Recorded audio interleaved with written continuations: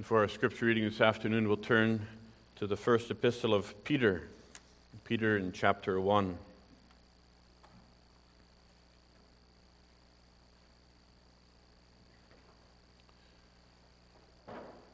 First Peter chapter 1.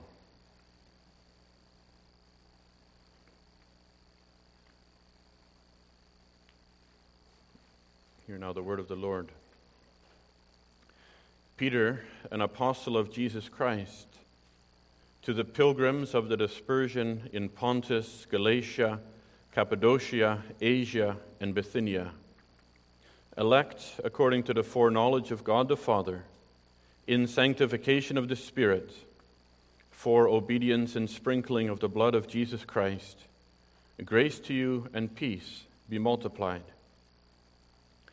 Blessed be the God and Father of our Lord Jesus Christ, who according to his abundant mercy has begotten us again to a living hope through the resurrection of Jesus Christ from the dead, to an inheritance incorruptible and undefiled that does not fade away, reserved in heaven for you, who are kept by the power of God through faith for salvation, ready to be revealed in the last time. In this you greatly rejoice, though now for a little while, if need be, you have been grieved by various trials, that the genuineness of your faith, being much more precious than gold that perishes, though it is tested by fire, may be found to the praise and honor and glory at the revelation of Jesus Christ, whom having not seen you love. Though now you do not see him, yet believing you rejoice with joy inexpressible and full of glory, receiving the end of your faith, the salvation of your souls. Of this salvation the prophets have inquired and searched carefully, who prophesied of the grace that would come to you, searching what manner of time the Spirit of Christ who was in them was indicating when he testified beforehand the sufferings of Christ and the glories that would follow. To them it was revealed that not to themselves, but to us they were ministering the things which now have been reported to you through those who have preached the gospel to you by the Holy Spirit sent from heaven, things which the angels desire to look into. Therefore, gird up the loins of your mind, be sober, and rest your hope fully upon the grace that is to be brought to you at the revelation of Jesus Christ. As obedient children, not conforming yourselves to the former lusts as in your ignorance, but as he who called you is holy, so also be holy in all your conduct. Because it is written, be holy, for I am holy. And if you call on the Father who without partiality judges according to each one's work, conduct yourselves throughout the time of your stay here in fear, knowing that you were not redeemed with corruptible things like silver or gold from your aimless conduct received by tradition from your fathers, but with the precious blood of Christ, as of a lamb without blemish and without spot. He indeed was foreordained before the foundation of the world, but was manifest in these last times for you, who through him believe in God, who raised him from the dead and gave him glory, so that your faith and hope are in God. Since you have purified your souls in obeying the truth through the Spirit, in sincere love of the brethren, love one another fervently with a pure heart, having been born again, not of corruptible seed, but incorruptible, through the word of God which lives and abides forever. Because all flesh is as grass, and all the glory of man as the flower of the grass. The grass withers, and its flower falls away, but the word of the Lord endures forever. And now this is the word which by the gospel was preached to you. As far as scripture reading, and in connection with our scripture reading, we'll also turn to the Catechism, Heidelberg Catechism, Lord's Day 8, in the back of your Psalter.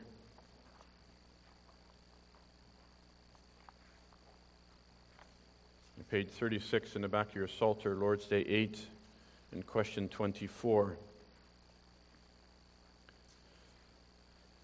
speaking about the 12 articles of faith, or the Apostles' Creed, and question 24 asks, how are these articles divided?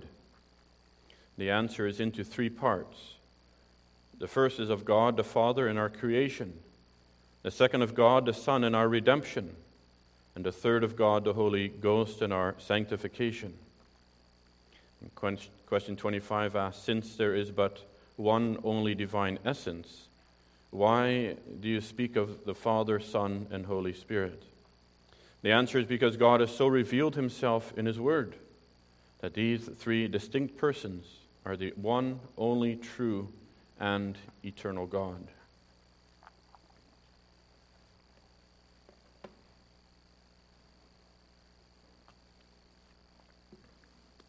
So our focus this afternoon will be on the first few verses of 1 Peter 1 in connection with what we read in the Lord's Day. And dear congregation, we can read and hear a lot about the persecuted church around the world. We hear how recently in Nigeria there have been many attacks on the church there, even the Reformed churches that we are familiar with.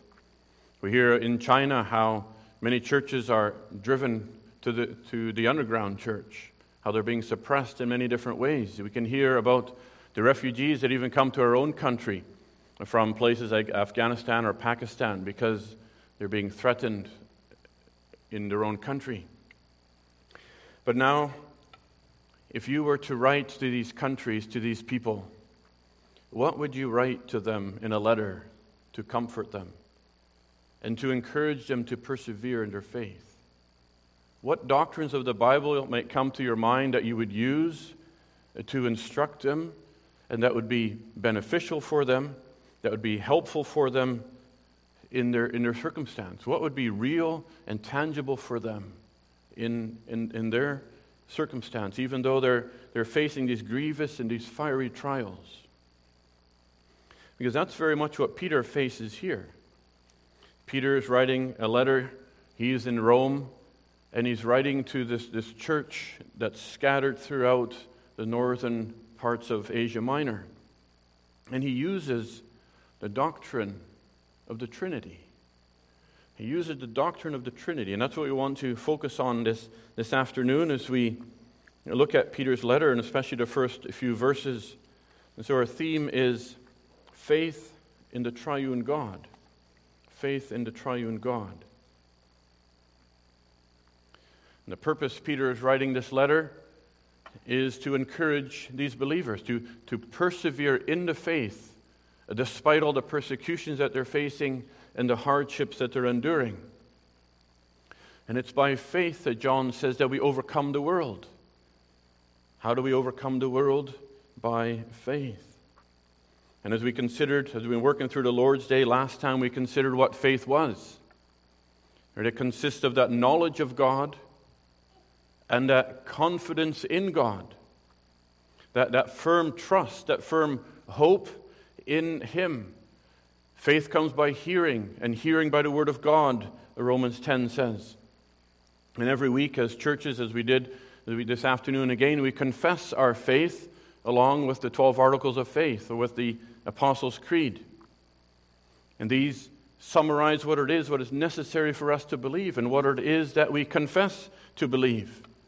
What we need to know to live and die happily.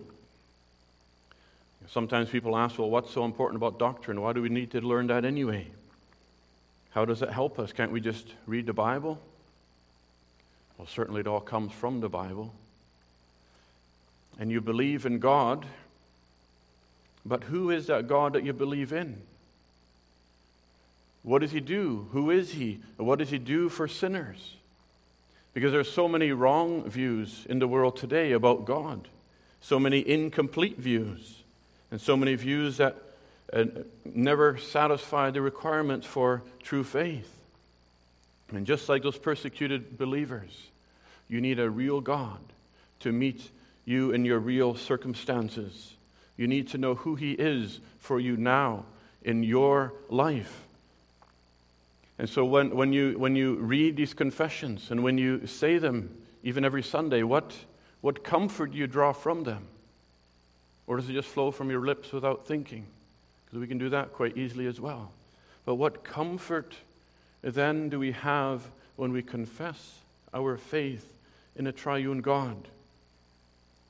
Because that's what all these confessions have. Whether it's the Apostles' Creed or the Nicene Creed or the Athanasian Creed, it all shows us the Trinity, the triune God. And that's how Peter begins this letter here as well. And he uses this doctrine to encourage these persecuted believers. And this is how God reveals himself to us. He has chosen to reveal himself to us in the form of the Trinity, and to reveal to us what he is and what he does for sinners. And those of you who sat in on the doctrines class after this morning's service, we cover that in the class as well. Because God is a spirit. If you try to comprehend who God is, he's incomprehensible, and he can seem so distant from us. And so who is this God that we must worship?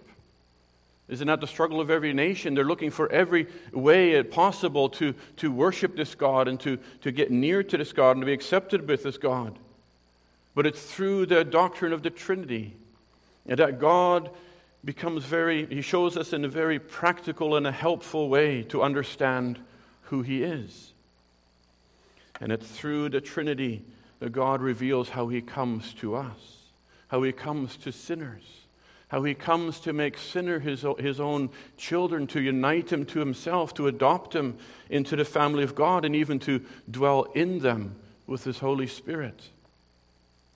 And so as we read Peter's letter here, he says, Peter, an apostle of Jesus Christ. Here he comes with apostolic authority that he received from Jesus Christ himself.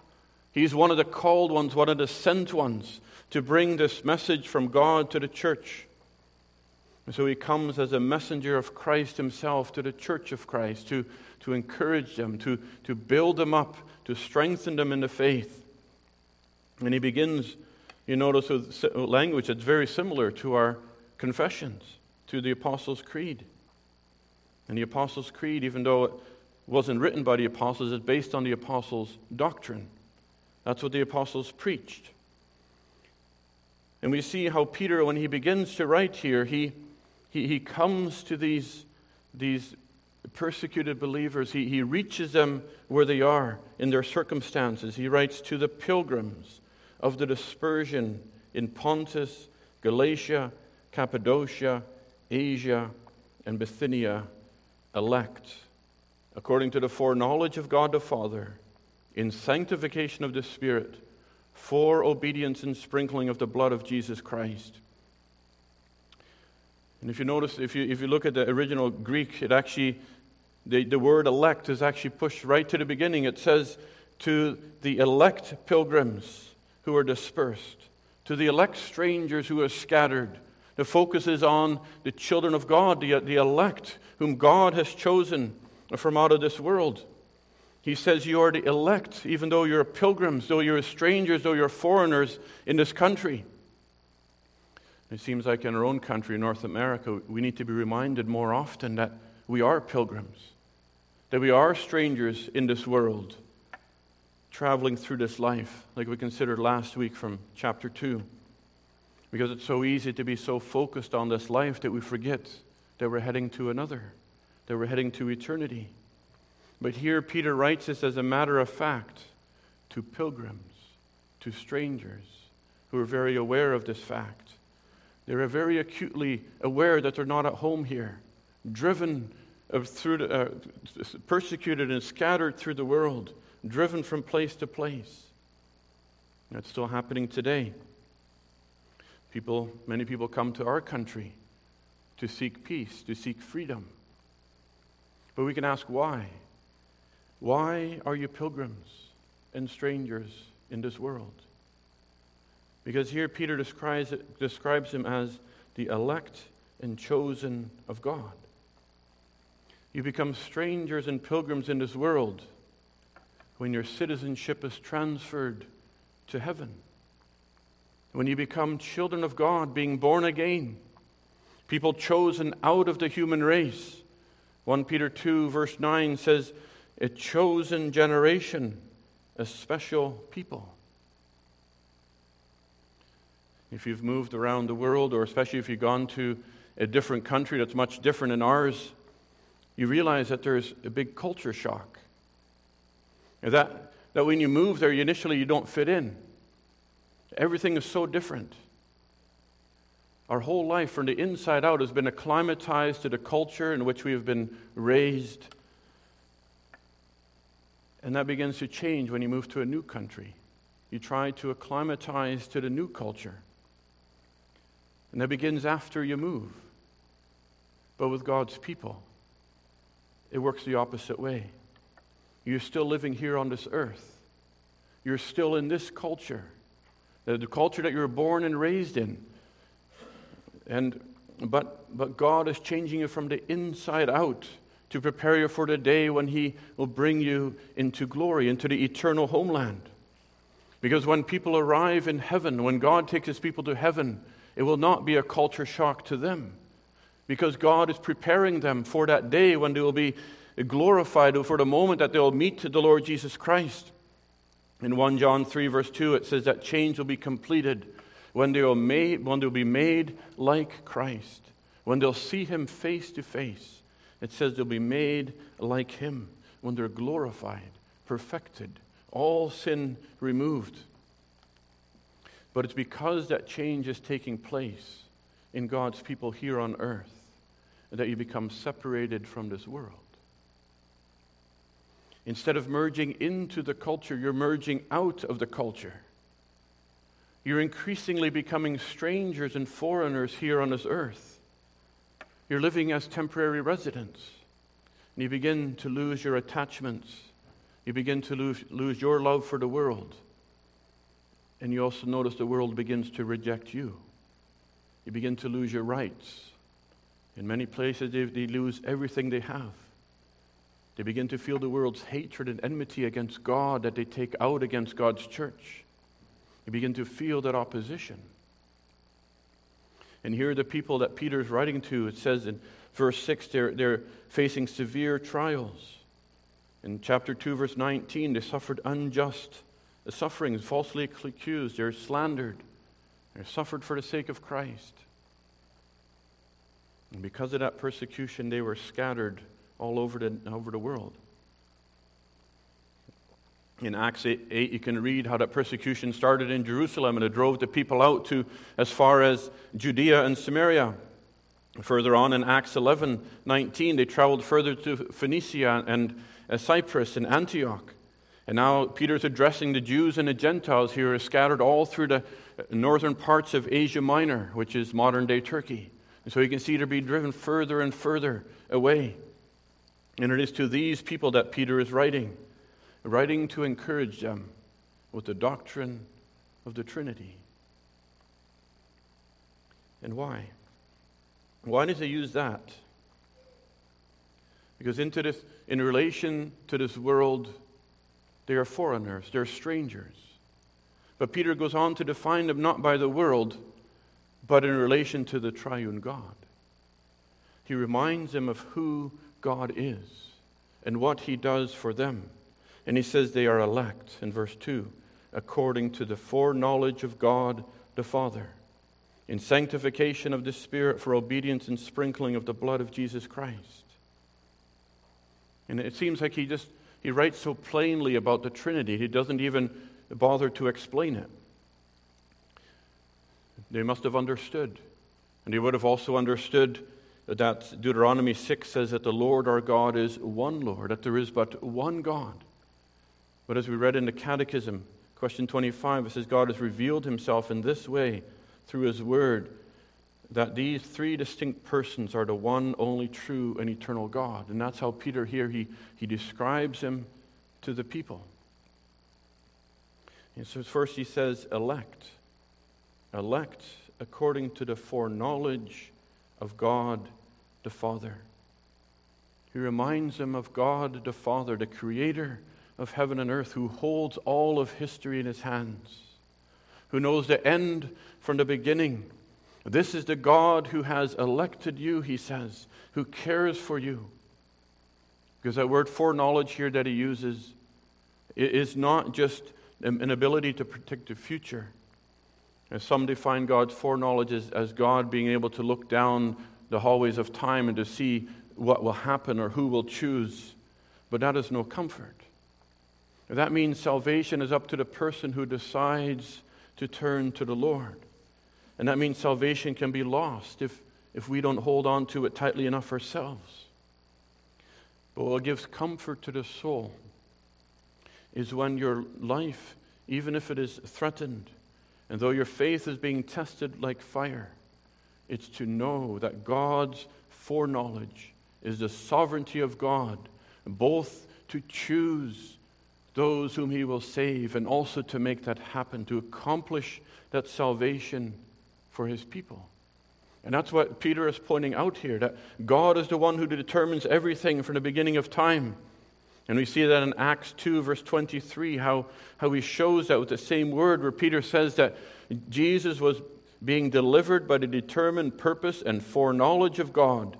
You have taken by lawless hands, have crucified and put to death. That even though it was the hands of wicked men, of those who opposed Christ, who crucified him, yet it is by God's foreknowledge, God's sovereignty, that Christ was the one who was foreordained for that specific purpose, to die on the cross for his people. And that's what Peter says in verse 20 of this chapter, that he indeed was foreordained before the foundation of the world, was manifest in these last times for you, who through him believe in God. And so Peter writes to these Christians, he says, you are elect, chosen by God the Father, just as Christ himself is said to be chosen. He calls these people a chosen generation, a special people, a peculiar people in verse 9 in chapter 2. That means they belong to God. That means they're his possession. They belong to the God who called them out of darkness into his marvelous light. And that's what we need to hear today as well, ourselves. We need to hear that just as much as that church did to who Peter is writing it. Because our hearts naturally run away from God, born with enmity against God. Romans 3 said that there's none who seeks after God. There's none who is righteous, none who does good. And so if we seek the Lord, even if we're brought up in the fear of the Lord, these are all things to which we need to acknowledge God and to thank him for his goodness. And that if you truly seek the Lord, it is only because he has called, because he has chosen you, not because of our own works or merits. And that's how Peter starts. But then we can always ask, and maybe they had these questions too, how do we know if we are chosen? Because Deuteronomy 29:29 says, the secret things belong to the Lord our God, but those things which are revealed belong to us and our children forever, that we may do all the words of the law. And election is part of God's secret will. He reveals that he does elect, but he doesn't reveal who he elects. We do not need to seek God only if we think we are elect. But God's revealed word says this, believe on the Lord Jesus Christ, and you shall be saved.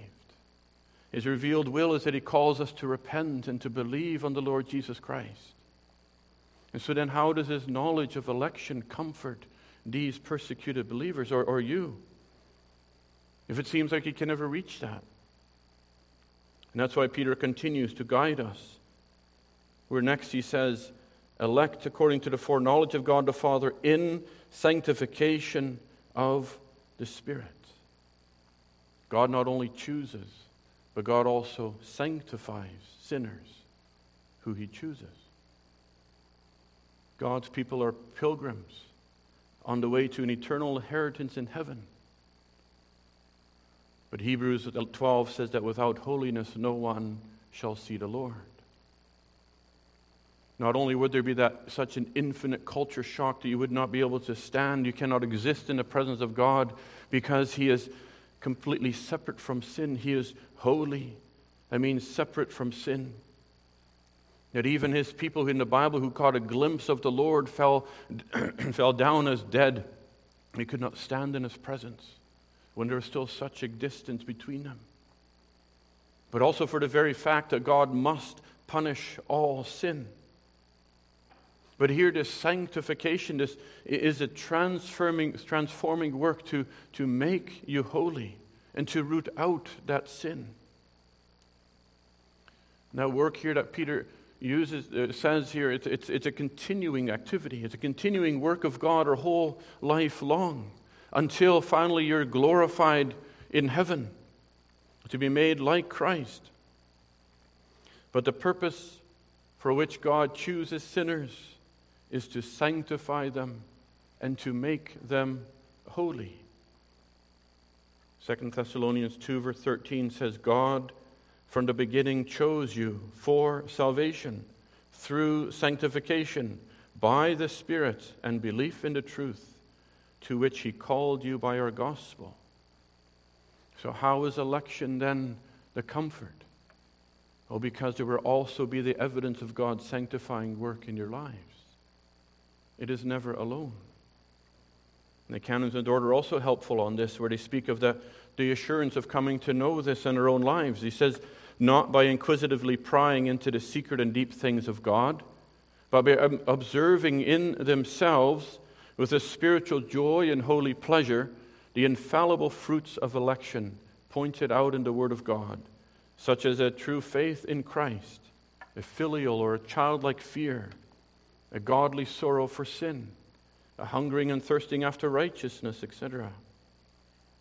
And so as you find yourselves growing in that love and in that desire for God, when you find in yourself an increased hatred for sin, an increased sorrow for sin, an increased repentance, and coming to God in repentance for sin, you'll find yourselves increasingly becoming strangers in this world as well.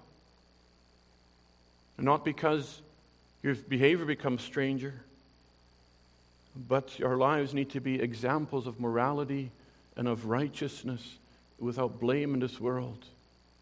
But you learn to see that you can no longer love the things of this world. And the world begins to think that you are strange because you don't follow them in the same way as you might have used to. If you turn to 1 Peter 4 verse 3, he says, for we have spent enough of our past lifetime in doing the will of the Gentiles when we walked in lewdness and lusts and drunkenness and revelries, and drinking parties and abominable idolatries. In regard to these, they think it strange that you do not run with them in the same flood of dissipation, speaking evil of you. And so the world begins to speak evil of you as you're being transformed by the Spirit of God, as He's renewing your mind and will. These are all indications of a renewed heart. Do you find that in your life? That God, by His Spirit, convicts you of your sin as He draws you nearer to Himself in faith and repentance, finding no other place to go than to the living God and through Jesus Christ? Is there a desire in your heart, a hungering after the righteousness of God? You find in your heart the desire, like Peter says in verse 13, to be holy because you know God is holy. For the love of His goodness, for the love of His word and truth. What is the comfort of the Holy Spirit in your life? And as you find yourself being distanced in this world because of your faith in Christ, you realize you are a pilgrim because you've been called out of this world. In this world, but not of this world. God gives His Holy Spirit as a comforter to those people, that through His word He leads you in all truth, that He indwells you, that He opens your understanding, that He gives faith and hope. The Holy Spirit is the one who fulfills that promise that Jesus gives where He says, I will be with you until the end of the world. He's that Spirit of life. He's the one who gives spiritual life, like the vine gives life to the branch. But then we go further. And this is why Why does the Holy Spirit then sanctify his people? Well, it just cleanses from all sin. But Peter says, for obedience and sprinkling of the blood of Jesus Christ. You could say, or to obedience to Jesus Christ. Verse 14 says that we are to be as obedient children of God. In verse 22, Peter says, purify your souls in obeying the truth through the Spirit. How are you comforted that you belong to the triune God? What are some of the characteristics of that obedience in the elect believer? Well, Peter says in verse 22, there must be that sincere love for one another.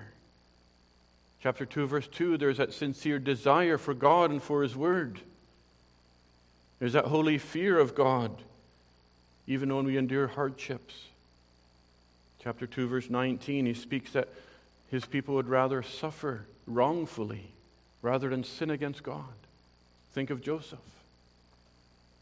And the first epistle of John as well describes all these characteristics of the believer, the marks of grace that God works in His people. There's obedience to God's Word worked by His Spirit. The Holy Spirit, He applies that work of Christ to your soul. And they're reminded that they are saved, as Peter says in verse 19, through the precious blood of Christ, as of a lamb without blemish and without spot, the blood that was shed on the cross for the remission of sins. And their life is directed by this fact, and to know that He was foreordained before the world, before the foundation of the world, to redeem sinners from their sins by taking that price upon Himself, by that being the ransom price for sinners. That the penalty of your disobedience was laid upon Christ, that His blood was shed upon the cross to take away the sins of the world. You know, when Peter says the sprinkling of the blood of Christ, it represents that cleansing, the forgiveness of sins. When you by faith rest in Christ, it is the blood that cleanses from all sin through the work of the Spirit. That initial forgiveness, when you're regenerated by the Spirit, when that moment of faith, it takes hold of Christ, and it continues to cleanse for the rest of your life. When all your sin, Psalm 103 says, is removed as far as the east is from the west. And how we need to be reminded of that daily, especially when in this world we can suffer at the hands of the world, to know that we stand right with God, and that in His sight all our sins have been removed, that no matter what happened in this world, we have our home in heaven. And the Spirit is sent there to continuously be with His people. But also when our sins rise up against us, when we see our own sins still so active in our life, and when we fight and never seem to always all the way overcome, but then to know that in the sight of God, if you're justified in His sight, and those sins are gone once and for all, and every sin in your life from beginning to end is paid for through the blood of Jesus Christ. And this leads you by His Spirit into a life of obedience, a life of being transformed into the image of Christ. Not in working up yourself to be accepted by God, but by His grace and Spirit, you live a life in faith, in dependence on Him. Because of your love and desire for His Word and His truth, you seek to obey His commandments. You want to walk in holiness. You want to do what is right because you know that is what's right. This is a reminder we need so often, isn't it? And you see how Peter then brings this Trinity to these people. We saw that in the Lord's Day Lord's Day 8 as well. How our own confession is divided up in the Trinity here into the three parts. The first, the God, the Father of our creation. The second, the God, the Son of our redemption. And third, the God, the Holy Spirit, and our sanctification. How we need to know each of the three persons of the Trinity for our own well-being, for our own salvation, for our own comfort, for our own guidance in this life. This is what he gave to the persecuted church for their comfort. How much more do we need to know it here? And especially for what we may lie ahead in our life, whether it is persecution for us or whether it is sickness or even if it's health unto our death. We need to know that we are his, that we belong to the triune God, that he is the one who has taken us out of this world and claimed us for himself. And he does so by his work of his Spirit, by the faith in Jesus Christ. And that is how Peter then can give the divine greeting at the end of verse 2. You'll notice that this is a very similar greeting to what we receive every Lord's Day at the beginning of the service. He says, "Grace to you and peace be multiplied." Grace because it is all undeserved. Grace because it is all God's work extended to unworthy sinners, called, sanctified, washed. All by the grace of the Lord. But then peace. Because that alone is what can give lasting peace to your soul. Peace to live in a hostile world. Peace to live in the midst of sinners and the battle with our own sinful flesh. Peace with God when the world hates you. Peace for pilgrims who are scattered throughout this world, throughout the land, though they are abused and tortured and slandered and wronged by the world. Yet peace, eternally blessed with God. I wonder what comfort these persecuted believers had when they read just these first two verses. We have them in verses, but the first few lines of the letter when they received it. What comfort would just these two verses have for them? And what comfort does the Trinity, this doctrine, give to you? To hear of this triune God. Is your faith and hope set in this God? In the Father, the Son, and the Holy Spirit? And how can we use this to comfort others? How can we use this to comfort the persecuted around us or around the world? It's not just dry doctrines that we need to learn, but this is how the living God reveals himself to sinners in a fallen world. It is food for the soul.